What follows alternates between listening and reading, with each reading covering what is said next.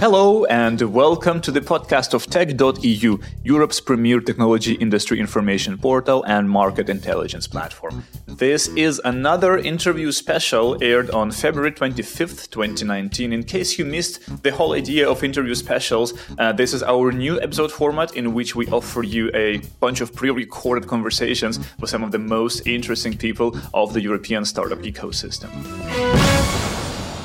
I am your host, Andrei Degeler, a tech journalist based in Amsterdam, and I am very excited about the conversations that we are going to listen to today. I hope you will like them, and here is just a few snippets to give you a taste of what's coming up. So we're going to talk about how to make a great product for a totally wrong audience and still survive. We're going to talk about why people want to have a home alarm system that's not actually a camera.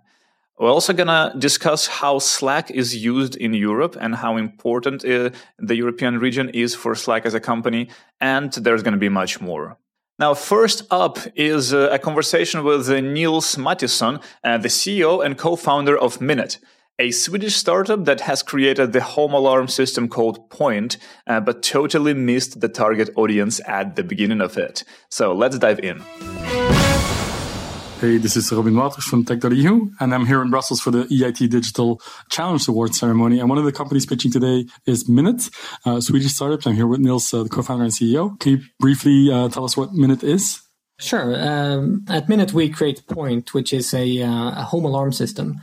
And our idea is to replace traditional directly attached sensors such as door sensors, window sensors, motion sensors, etc., with one sensor that uses sound and other environmental data in combination with machine learning to identify those same type of events. So would you call it the home security appliance? Yeah, it's a complete home alarm that you can fit in the palm of your hand. You put it in the ceiling, connect it to Wi-Fi, and it's up and running in seconds. Great. So tell me more about the company. When was it founded? How big are you? Where are you based? Where do you have offices? Sort of the basics. Sure, it's a long story, but I'll compress it. It's a Swedish company for most intents and purposes. We are the majority of the team in Sweden. That said, we actually started with the co-founders in Shenzhen in China. We're part of the HAX Accelerator, but we set up operations in Sweden and kept a bit of a presence in Shenzhen. We now have offices in London and Stockholm, Malmö, covering just over 20 people. We all know that it's challenging to do a hardware startup. Can you tell us a little bit more about the journey from initial idea and concepts to the first prototype? How did that go? Did that go according to your expectations? Or tell us more. Yeah, no, I think expectations, it's interesting. I think we had lower expectations. When we started out, we had this idea that people who were renting out their homes on Airbnb, they had a higher monitoring needs perhaps than you and me. But at the same time, they couldn't use the existing home security appliances because they were very invasive. So you couldn't set up a camera and invite a guest. So we developed the first version of Point with this market in mind. And the idea was quite similar to what we're doing now. But I think our ambitions were, in terms of volume, was maybe a little bit lower. But what happened was we put this up on Kickstarter and it took on a life of its own. So we reached many times our goal. We had to switch out the factory. We had to do all sorts of things with the supply chain to be able to deliver thousands of points instead of a few hundred, which we had set it up for. And the striking thing to us was that 4 out of 5 customers in the end, they weren't Airbnb hosts. So we had prepared, I think, the wrong product to the right market or so. And when we started interviewing and started diving into this, we realized that there was a real need for a simple home security system that wasn't a camera, that didn't intrude on your privacy, right, that you could have in a 1 or 2 bedroom apartment. So we, in a way, went back to not the drawing board, but we saw, okay, well, we have this technology that is clearly applicable to this audience to the point where they're using it in a way that it's not really designed for. So we took it back and we changed those things and actually designed to the people we had sold to rather than the ones we had intended to sell to. Makes sense. And that's where we are at the market today. Well, I guess some of these learnings is also because privacy in this day and age is a real hot topic. So maybe that plays into your cards. But I can also imagine it's relatively easy to duplicate this kind of product. So do you deal with competition a lot? Is that a source of concern for you? So it's something we thought about very early on because we didn't want to build a company based on a product that would then be easily copied. So the hardware, you can definitely, with a few $1 million, you can replicate it. What's hard to do is the neural networks and the machine learning that does the identification. And most of that is not living on the device. So we do the feature extraction, we have a compressed classifier, but ultimately the learning is on the back end. It's very defensible in that it's actually pretty hard to do. And it's also very defensible in that we're building up a data set from all of the devices that are out there that you can't copy by taking one of them. Understood. You've already also raised funding aside from Kickstarter. You've raised funding from a number of VCs. I'll let you sort of explain who and how much. Sure. We've raised $2.5 million to date. Our lead investor is... Dollars or euros? Dollars. Might have some more news later on around that, but that's where we are today. And our lead investor is Karma VC and Nordic Makers, which are two fantastic funds to work with. Okay. And what's the next step in your roadmap in terms of product? So now we're really scaling. We started shipping the newest generation or the new generation of the product in June. We've been growing 30-40% monthly since then. And the next step is really to take the distribution to the stage where everyone hears about it.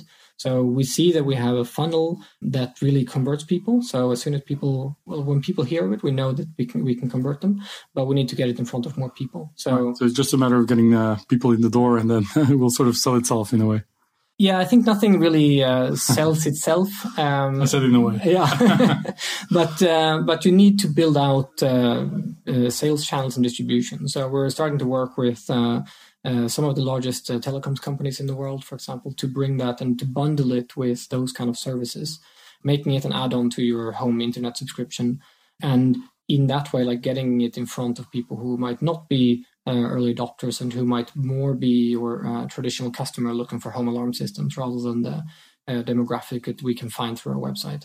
Might even make sense to talk to utility companies for that matter. It does.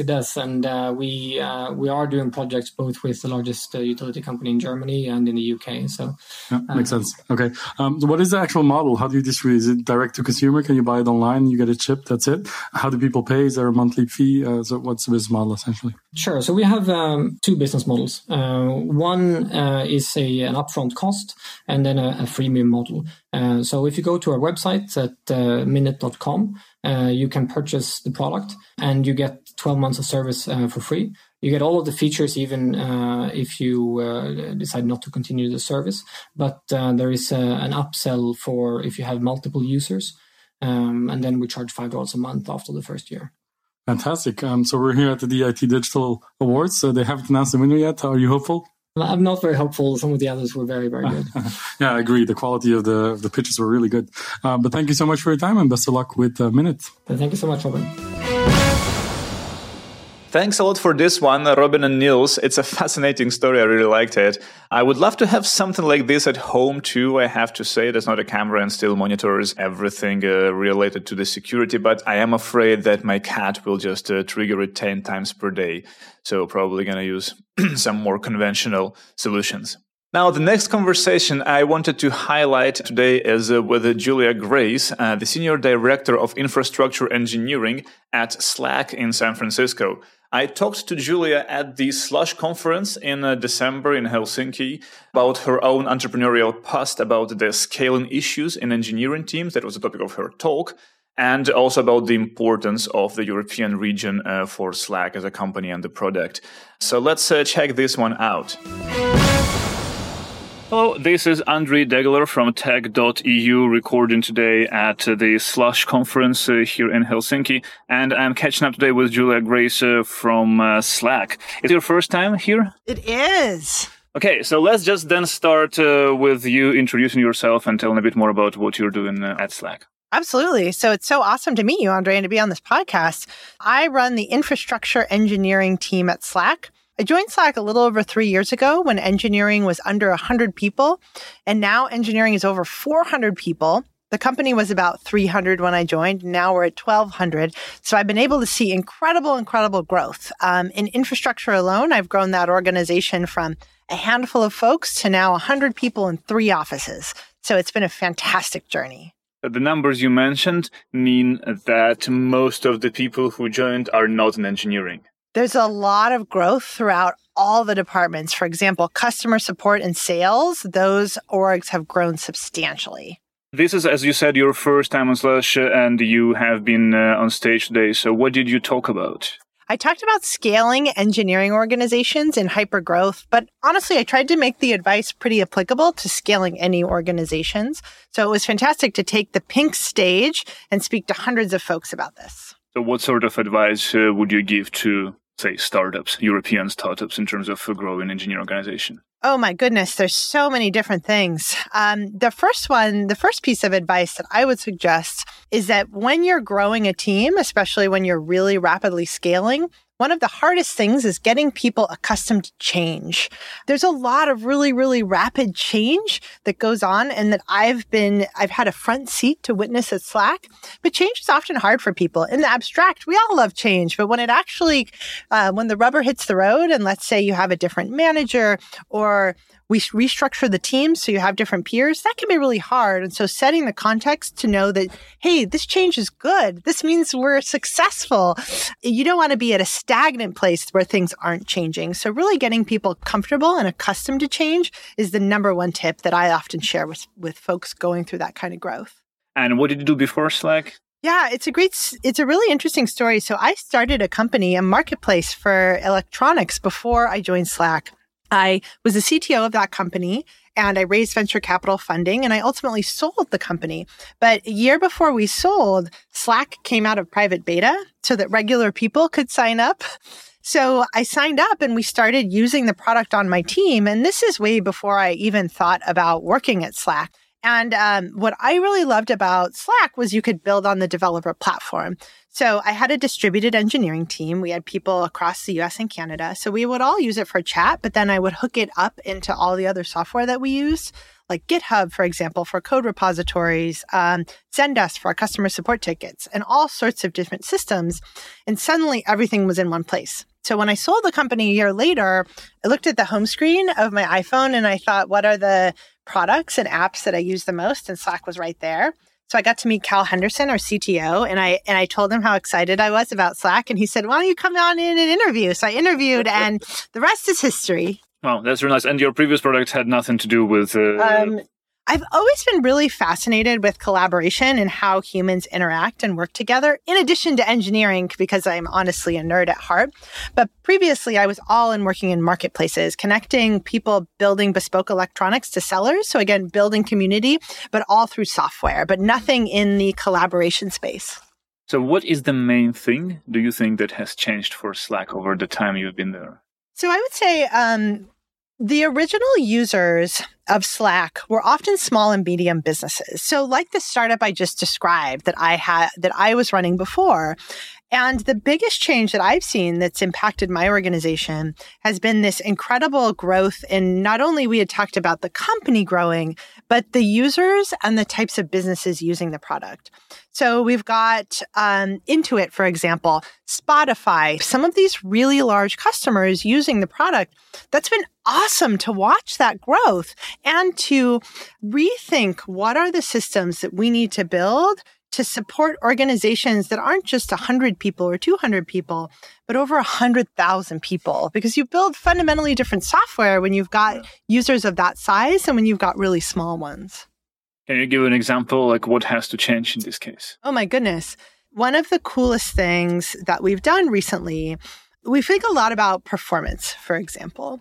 And performance was really fantastic when small and medium teams were using the product, but we really had to rethink how do we send and receive data when we've got really, really large organizations that are sending a lot of information They're creating new channels. Bots are posting into channels. New users are being added. Users are coming online and going offline. That's a tremendous amount of data that we're sending across the wire. And so we really want to be smart about it because we want to build a product that's incredibly performant. So meaning it loads really fast. When you send a message, it sends really fast. But we also want to be aware of things like how much memory we take up on your computer, how much compute resources. We don't want to build a huge memory hog. We want to build a lightweight, really fast application. So really refactoring the original infrastructure that was, again, designed for smaller amounts of data to be nimble and quick and also performant at really large scales and for companies even outside the US. Don't want to build a memory hog, why use Electron? Exactly. Right. So is there any plan for a native app then? Not using Electron? Right now, we've really been pleased with Electron and we've been pleased with the affordances that it provides. Right. So right now, we're very focused on continuing to be involved in the Electron community because we do work very closely with the Electron core team. So continue to be involved in the community, continue to work with them, continue to build on the platform. And then at some point, if we decide to do something differently, like we'll take that course when it comes, but not currently. Right. So Europe. You are here. What's your goal of being here, actually? So one of the things I love about coming to conferences like this is meeting with users in Europe, meeting with users in different areas and talking to them about what's working and why they love Slack and what features that they would like for us to build in the future and think about in the future. From an infrastructure perspective, we're thinking a lot about performance outside the United States. We want to build a system that works just as fast and just as well for people in the US as people in Dublin and London, where we have offices, as Tokyo and Melbourne. We have offices there as well. There's no substitute to hearing from users about what their perspectives are and how they're loving the product or things that are really frustrating with them. Right. So how has it been then? Have you talked to users? Oh, absolutely. Whenever I say I work at Slack, often people will come out of the woodwork. Oftentimes, we're very, very lucky. They'll come with exciting stories of how they use the product. And then they'll also come with things that might be frustrating to them. And so I love hearing that because there's no substitute from hearing it from another person of their passion really comes through. And sometimes too, like if they weren't passionate, then they wouldn't care what features we built. And so it's wonderful to have such an engaged and almost like excited audience about what's even on the horizon, what we're going to do next. So for me, it kind of looks like there is very little competition to Slack. How do you feel it internally? So I think one of the great things about being in this market is that the market is huge. Like it's only the beginning. The way that people are working is fundamentally changing. Like millennials are entering the workforce. My nephew is in college and he uses Slack for all of his classes. And so he is almost going to college in this Slack native world. So whether it's Slack or whether it's a competitor of ours, I deeply believe that collaboration products are inevitable. Like companies, if they don't use them now, they will use them in the future. Transparency is incredibly important, especially with the millennial workforce. And so we are very, very focused on building a product people love. And my organization is incredibly customer focused and obsessed with that experience. And so I don't pay that much attention to competitors, but it's a big space and inevitably there will be even more competitors. The Atlassian deal, how is that going through and what do you have to do from the engineering part? Most of the work to do to transition the teams from HipChat to Slack is happening in another part of the organization. And so I'm not too intimately familiar about the ins and outs of what that organization has built. Although I will say from an infrastructure perspective, it's mildly interesting. You know, when we do these imports and exports, that is something that my organization deals with a lot. So what we're really trying to do from my perspective is streamline that process to ensure there's minimal impact to any users coming over to Slack. And speaking of the roadmap in general, so what are you busy with these days? What's the main thing? What's the focus? Oh my goodness, so many things. So for my organization, people will always want Slack to be faster. And so we have a deep, deep emphasis on performance. Search infrastructure is part of my organization. And so we will always want search to be more relevant. We will always want to find even more documents. And So we're investing in machine learning and search a lot for part of what my organization does, because the more that we can learn about you, the better search results that you can find. And the longer that you use Slack, the richer the artifact and the data set that you create is. And that is data that you own. And so then we're able to help you find things that you may have posted before, messages that a coworker posted that you wanted to bring back. So that's a big, big emphasis for us right now. Do you also work in particular with startups in Europe or in the US? Do you have special programs? Do you have anything special? I'm not familiar. I don't know. The thing that got me really hooked, as I mentioned on Slack, was the developer platform. And so there's something like 8.8 million apps that are built on top of Slack. Like, it's incredibly impressive. And so there's hundreds of thousands of developers developing on the platform. And so I was an example of a small startup that was building on top of the platform, but for my own use case. But there's a lot of developers from the big players such as Salesforce and Concur, enterprise software companies, all the way down to startups. Donut is an example. It's a really fantastic integration where if you don't know people, let's say your Slack's really large, you don't know everyone in there, then you can use Donut and it will match people together and send them a message. And then it will follow up to say like, all right, Andre and Julia, do you all know each other? How about grab coffee? And then a week later, have you had coffee? And then it can maintain stats about how much, if your organization is commingling with each other using this app. And that's for an example of a small startup that's building on the platform that's doing really great things. That's interesting. That's really interesting. And if you think about adoption and traction in general, so what can you say about that in Europe? So half the messages sent on Slack are sent outside the US. For Europe in particular, I think 1 out of every 3 daily active users in Europe is a paying customer. So that's pretty substantial traction for the number of daily actives that are on paid teams in Europe. I have some additional Europe stats that I could send you that we could go into as well. Is this very different from other regions? In Europe, we've seen something like in the past 2 years, since 2016, we've seen the number of paid workspaces quadruple. So we're seeing a lot of very interesting traction in Europe. And that's part of the reason why I'm here is I want to learn more. And I'm excited to talk to all these teams about the types, how they're using the product. Search is a really interesting example, and search in different languages is one of the things where we're starting to do some more initial research on how do we make the search experience better for non-English speaking areas. And this is a perfect way to talk more to users about their search experiences coming out here. So how good is it now? I've never used Slack in a non-English environment.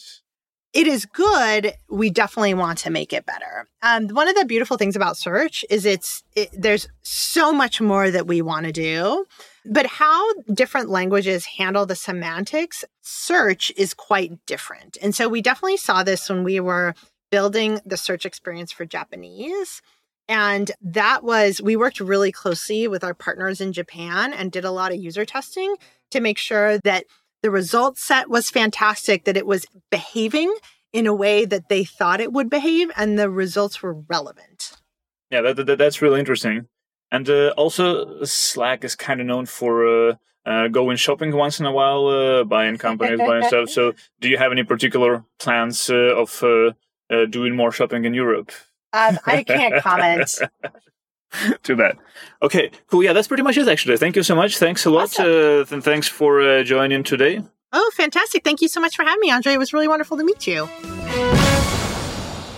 Hey, I hope you liked this conversation with Julia, because this is actually it for today's podcast. This is all the conversations I wanted to highlight for you today. I hope you enjoyed this episode and this special format. Please let me know what you think about it. You can tweet at me, you can send me an email to andre@tech.eu, or just if you see me, you can just tell me in person.